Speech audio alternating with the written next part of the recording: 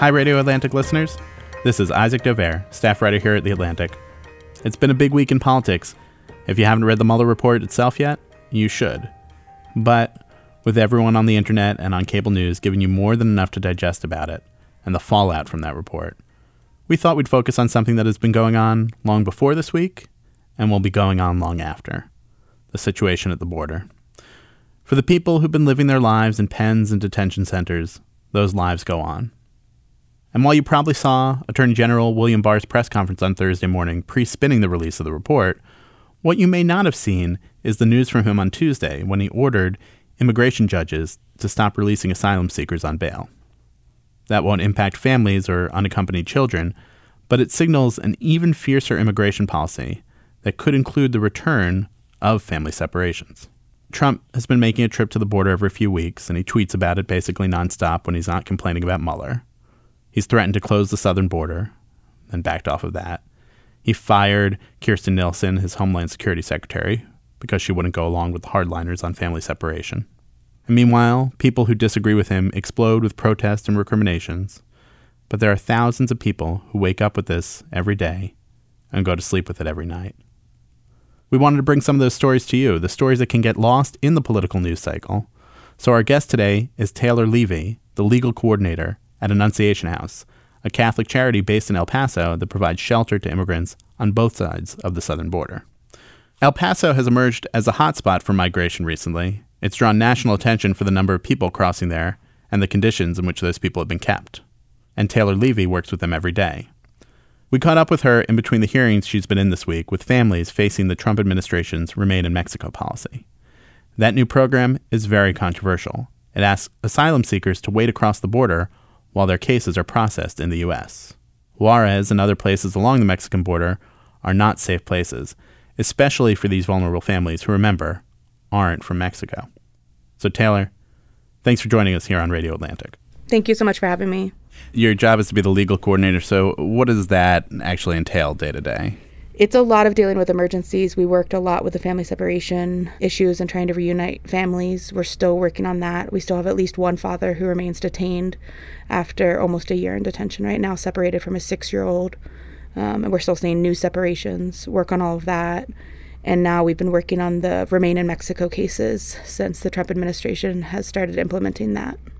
So let's talk about what the landscape is that we're talking about here. How many people are we talking about, and your role with Annunciation House? It means that you're doing what with them besides just representing them in court? Yeah, so we tend to say that we have two main departments for Annunciation House: hospitality, which is our word for welcoming people, providing shelter, food, clothing, and helping them call their family members to continue on where they're going, and then legal. So I run the legal side of things, but when there's need, I help out on the hospitality side of things. So Annunciation House is receiving, with all of our network of partners, we're receiving between like 500 to 700, 800 people released every day. And those are 500, 700 new people? Yes, released to us every day, approximately.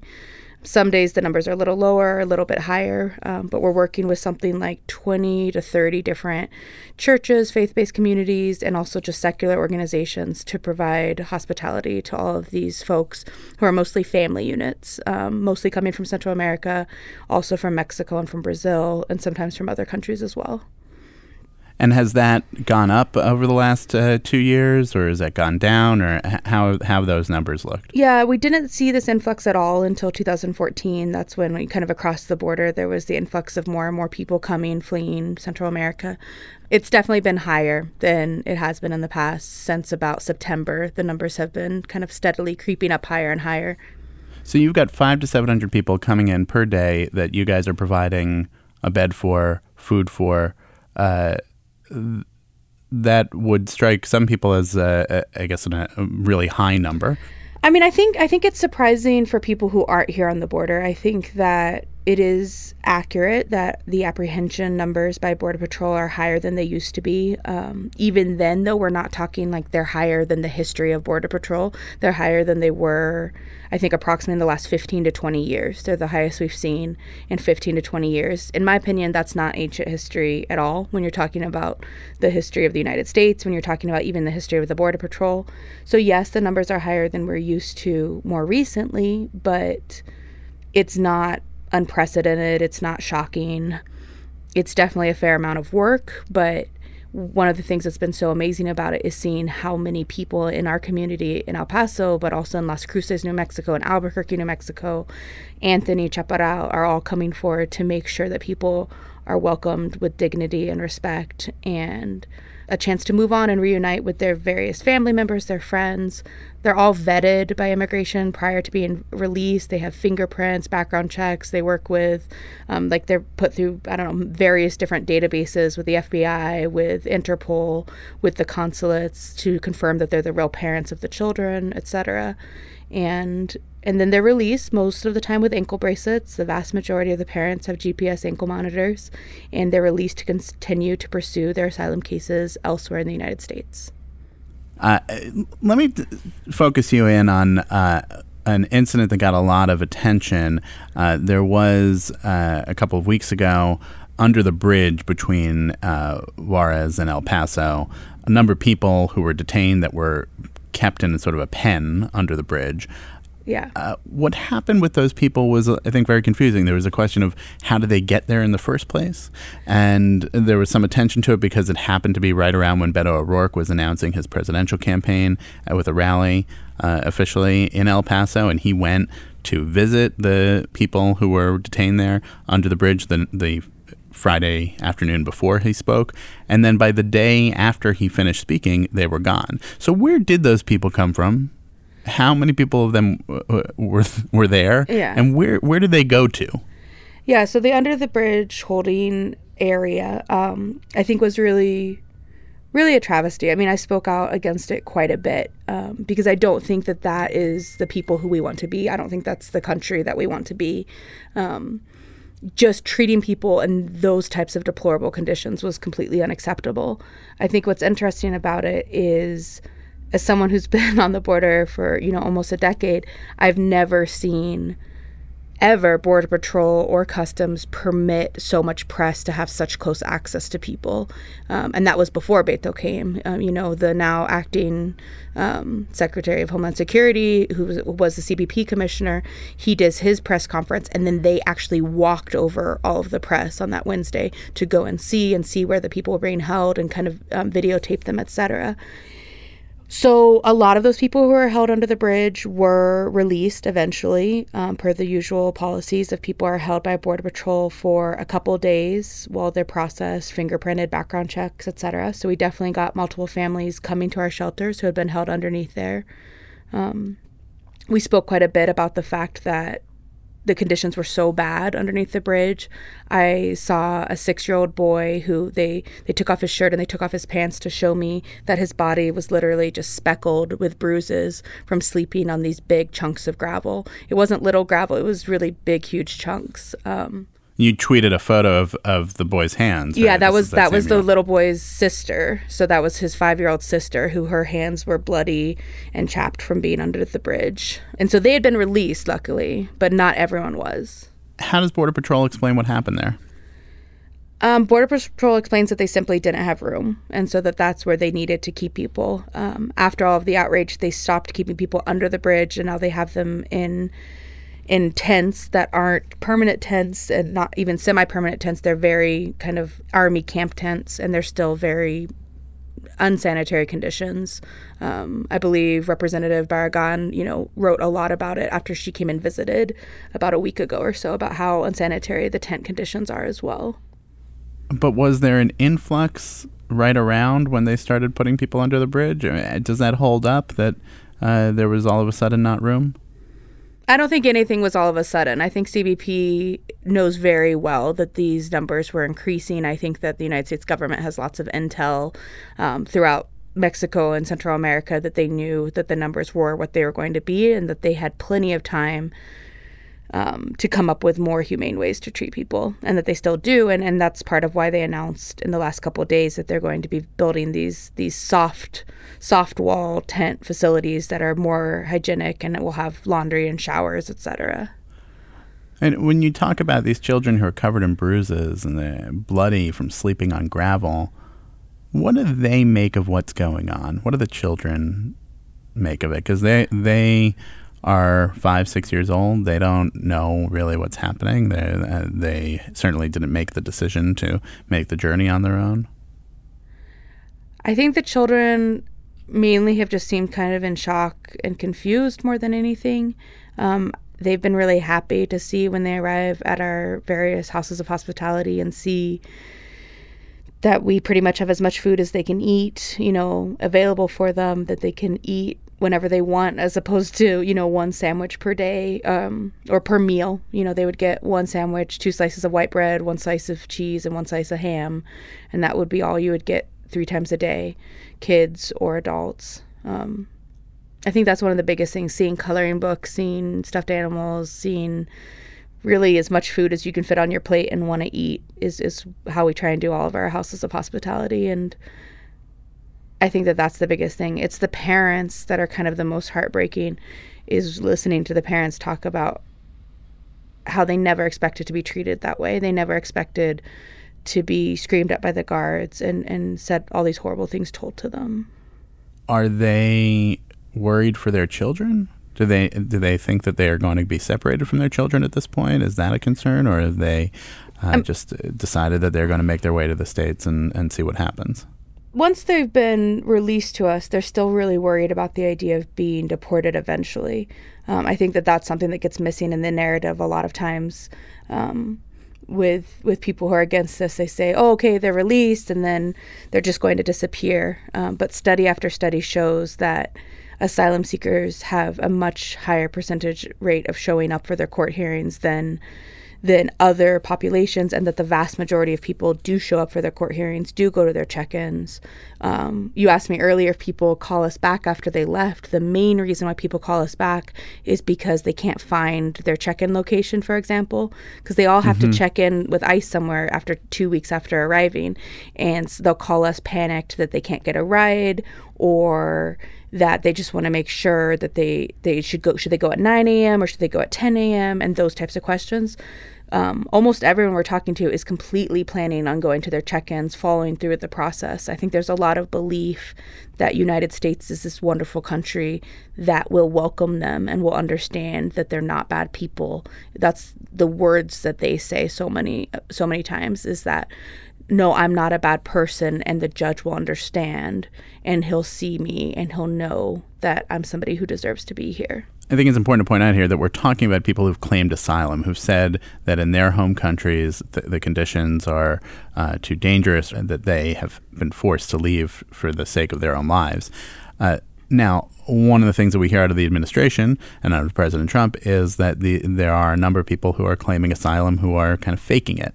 What are you hearing from the people who are coming of what conditions they're leaving behind? The vast majority of the people we're talking to break down sobbing the second I sit down with them to have a consult.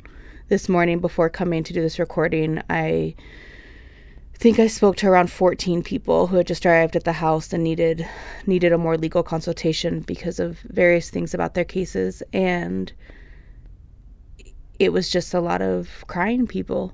It's an interesting thing about the work of there's all these ethical lines and boundaries of how professional should you be. And I definitely believe I'm very professional and very ethical, but I'm also someone who, will hold my clients' hands and give them hugs. And there's absolute terror of the idea of being deported. But what are they saying? That they're going to be killed if they go back home? Exactly, that they're going to be killed if they come back home. A lot of people are killed fleeing. By whom?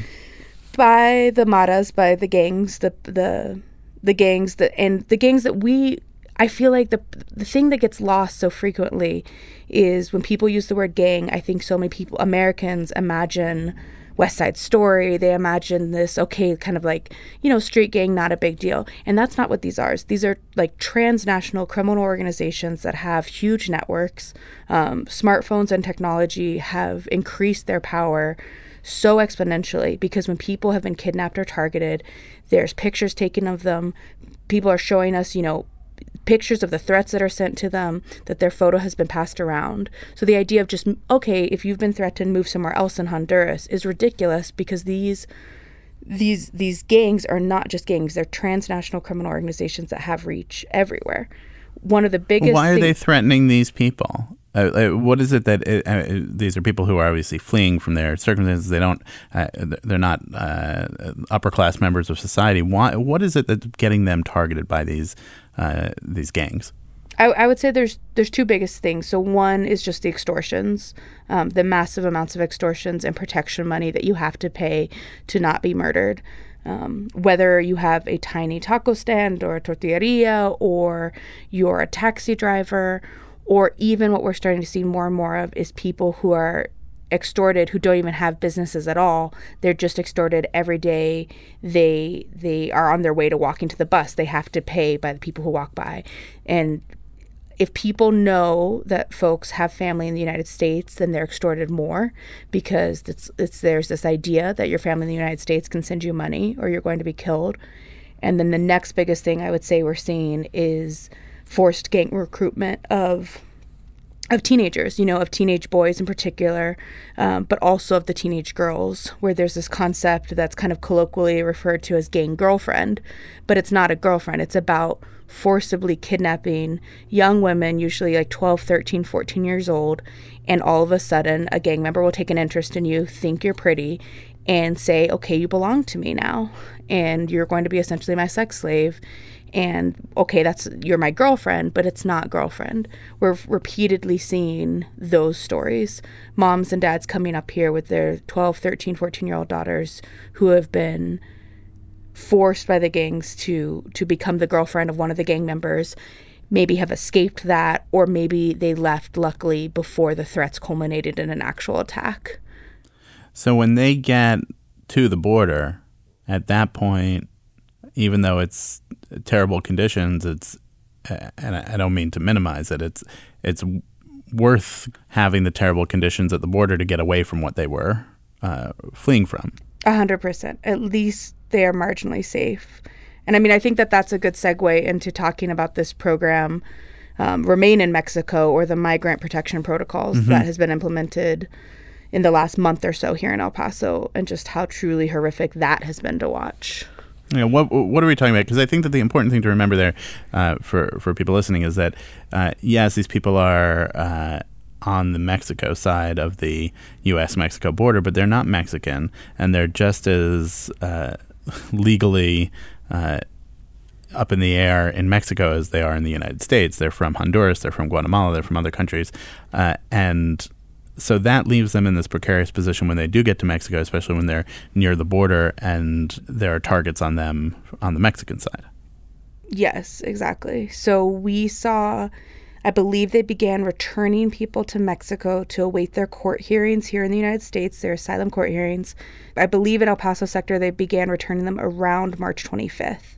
So the first hearings of people coming back for their hearings were held last Wednesday. There was one a week ago, and then just the last 2 days, there were the second and third sets of hearings on Wednesday and Thursday.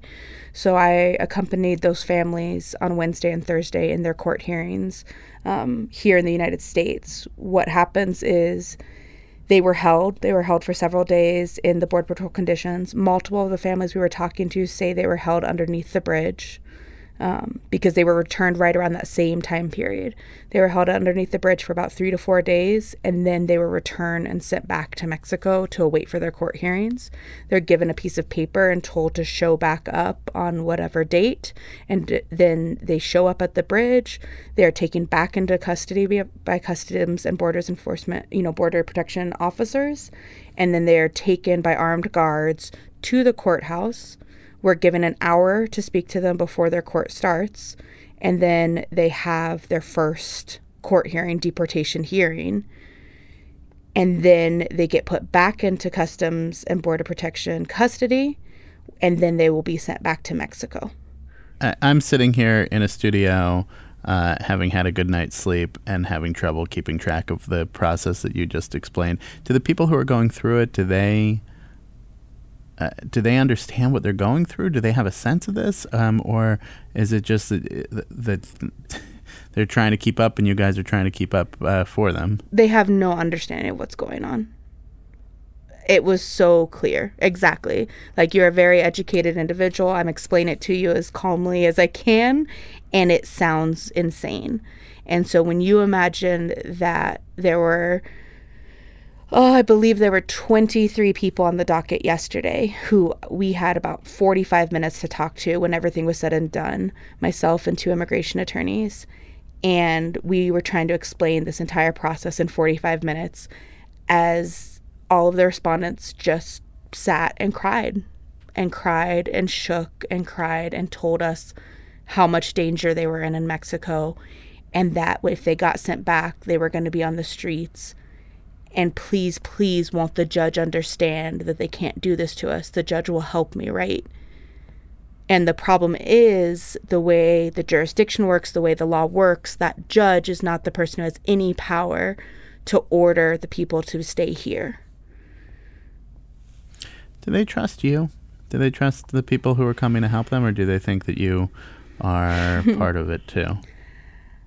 I think it's a big mix. One of the women who I was talking to yesterday was indigenous Guatemalan. She speaks Quiche.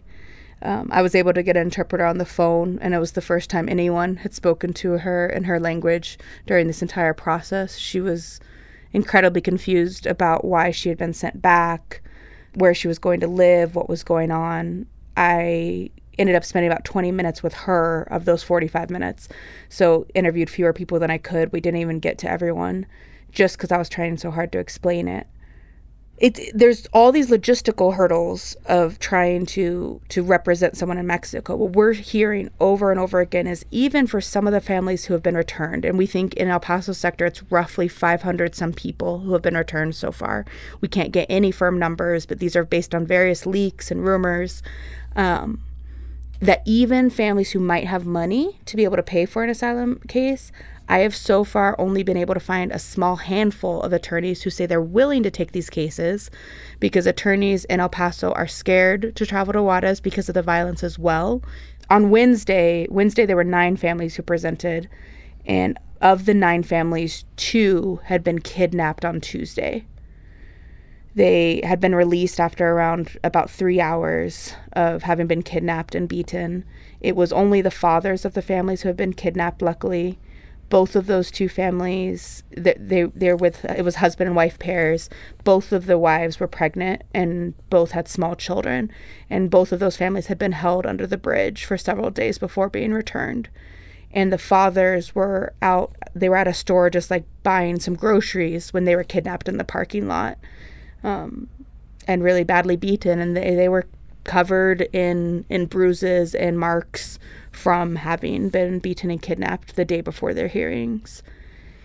So basically you have a situation where there are people who have run from situations in their home countries being extorted or blackmailed or raped by gangs. Then they get to the Mexican border and they have to fight for shelter space, or a place to sleep. And if they leave the shelter to get food, they might get kidnapped. And if they leave the shelter to go to court, they'll lose their spaces there. Exactly. Everyone knows that the kidnappers hang out outside of the migrant shelters, and they hang out outside of the bridge. So those are the 2 most dangerous places for these people to be going back and forth between. So when they come to the bridge for their court hearings, because there's always going to be multiple hearings, all of these hearings were reset for mid-May. They are once again going to be put at risk, because if they're returned to Mexico, who knows if they're going to find a spot in the shelter. The areas outside the shelters are where the kidnappers are. The areas outside of the bridge is one of the most dangerous areas in Juarez, especially for folks who look visibly Guatemalan, look visibly Central American. Or if you just say the wrong word, like camion versus camioneta, different words like that, you can tell instantly that someone's a Central American. And if you make that mistake, that's how you get targeted by the kidnappers. You don't like the word crisis. I mean, it sounds like a crisis, even though when the president was running, when he came into office, he was facing a situation where immigration was at a historical low. He called it a crisis then, right? Why is crisis not the right word to describe what's going on? I just don't think the crisis is an immigration crisis or a border crisis. I think the crisis is in the lack of humanity and the response from so many people. It's the lack of ability for so many people to be able to care about their own children and care about their own children's safety, but to be able to imagine the quintessential Mary and Joseph with their baby and to think that it's perfectly fine that you're going to be sent back to Mexico to allegedly wait for your due process in one of the greatest nations in the world, to have your chance to ask for asylum and ask for help, but you're going to be kidnapped and beaten and killed quite possibly simply because we don't want to make more space at the table. That's the crisis. It's not a border crisis. It's not an immigration crisis. It's a crisis in the lack of humanity that so many Americans are having towards these people. And the bright side is how much humanity and love and welcome we are seeing. And we have literally thousands of volunteers who are going every day to these various hospitality sites in El Paso and Las Cruces and Albuquerque, New Mexico, and are showing the good of humanity and are showing how much love can be given. And we see it every day at the airports too, of even people who aren't our volunteers. We see just random people at the airport, random people at the bus stations, buying people hamburgers because they see their little kids are hungry and giving them extra food and helping them to find their gates. So there's a lot of blessings that we see in the midst of all of the darkness.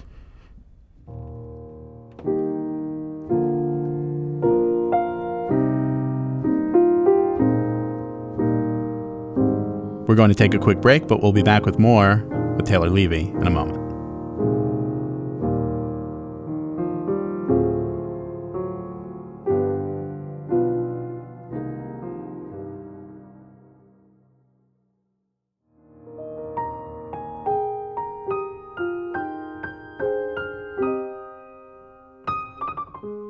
We're back talking with Taylor Levy of Annunciation House. We have this decision, this order from the Attorney General, William Barr, earlier this week. It's sort of complicated what it is. What it does is it directs immigration judges not to release migrants on bail once their cases have been approved for expedited removal proceedings. And that can only be done if they've established that they have a credible fear of persecution or torture back home. What does that mean in practice? That's a very legalistic language. Yeah, it is. What are we talking about? It's a very complicated decision, but what it essentially means is anybody crossing the border who expresses a fear of return and ICE decides to detain them rather than releasing them for various operational capacity reasons, which is the majority of family units are still released. This is mostly going to affect singles at this point, single men and single women. We know that it likely will be applied. We believe that it'll likely be applied eventually to the family context.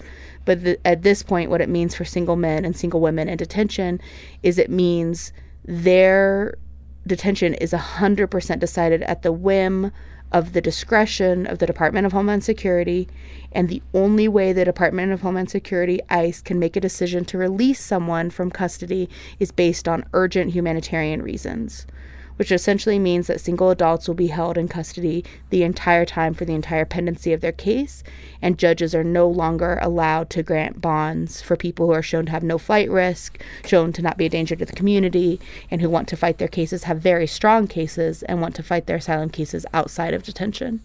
It just means that fewer people are going to be granted asylum, right? It means that way fewer people are going to be granted bond, but it means fewer people are going to be granted asylum because so many people cannot take being in prison for a year or a year and a half in these horrific conditions. And we see more and more deaths in ICE custody year after year.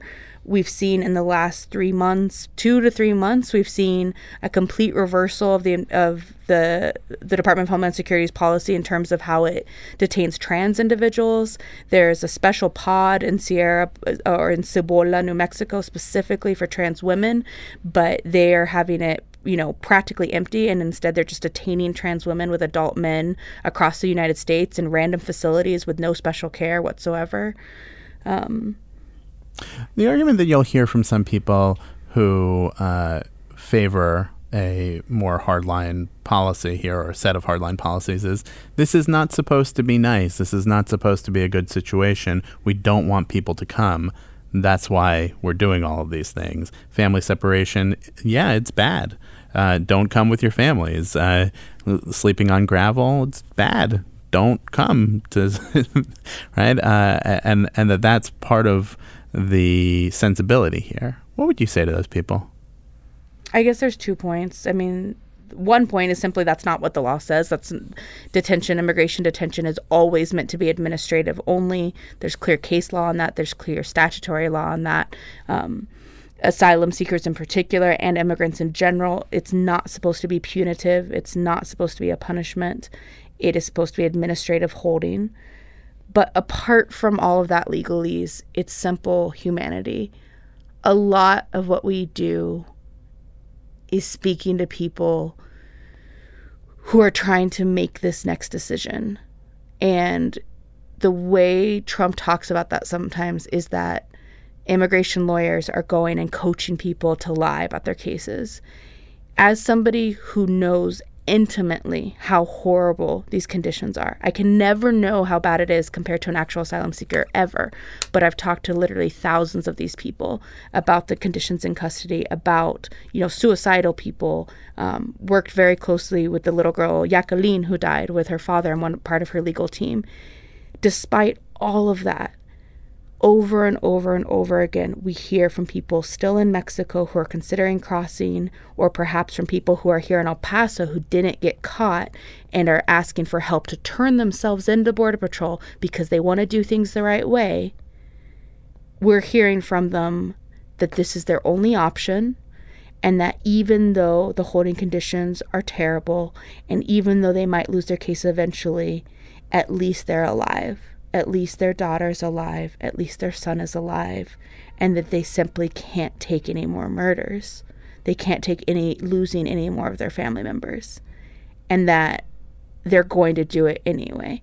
So if the point is deterrence, I'm not seeing that from my end. I'm not seeing people saying, I wish I had never done it.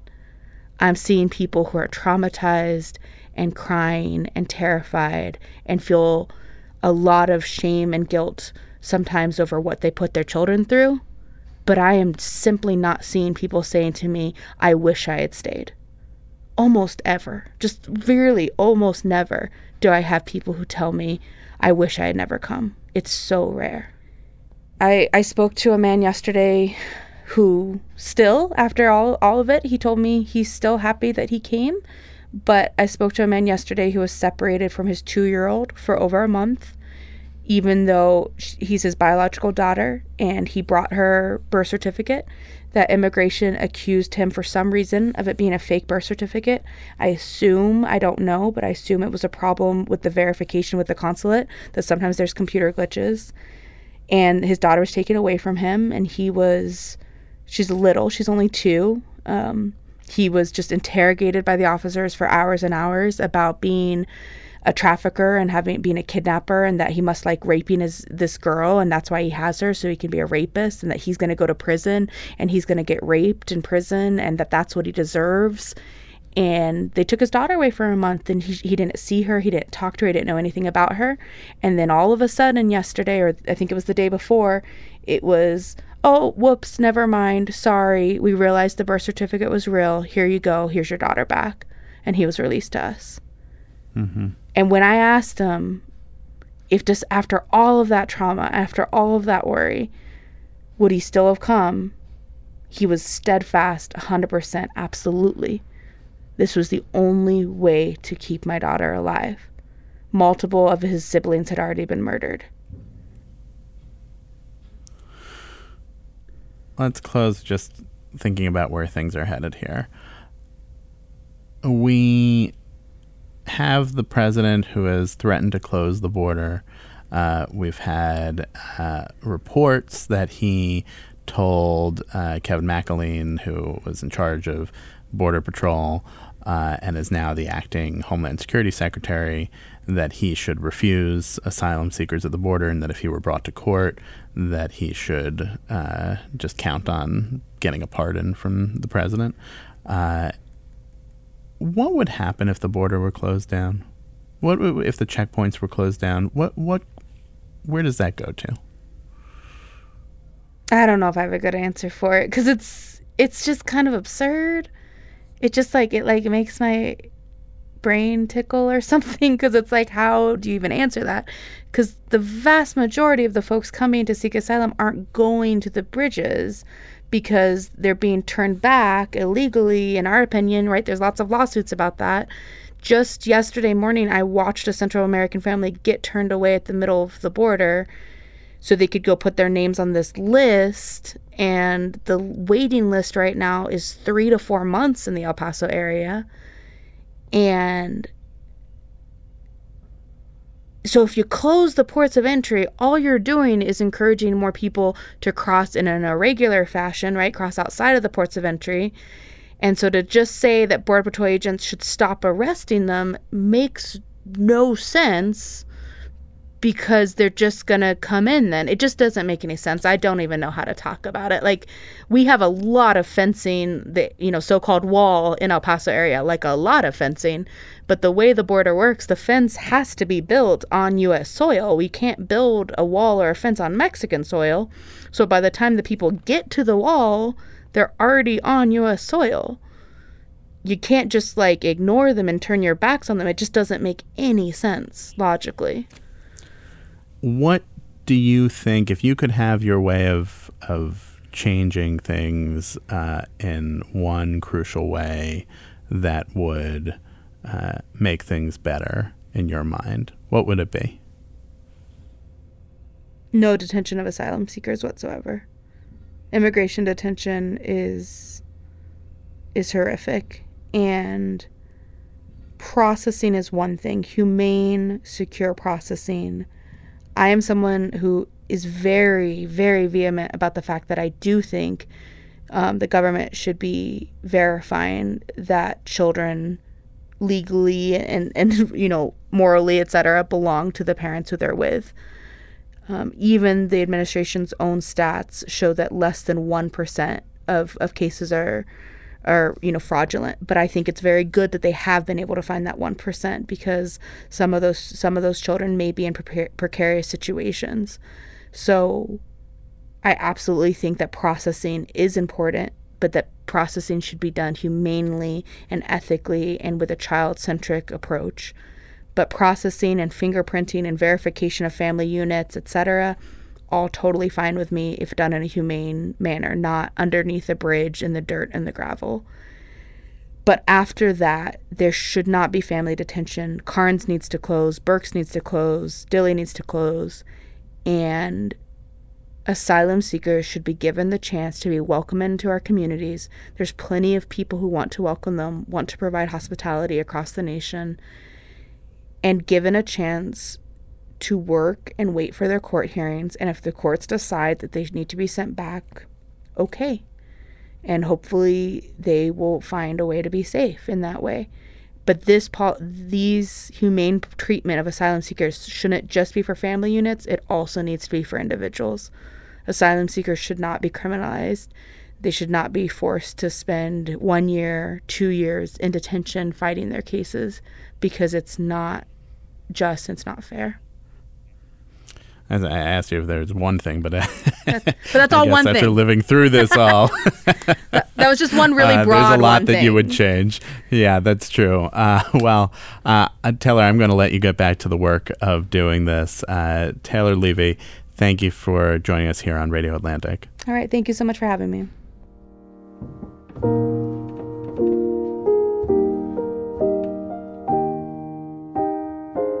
That'll do it for this week of Radio Atlantic.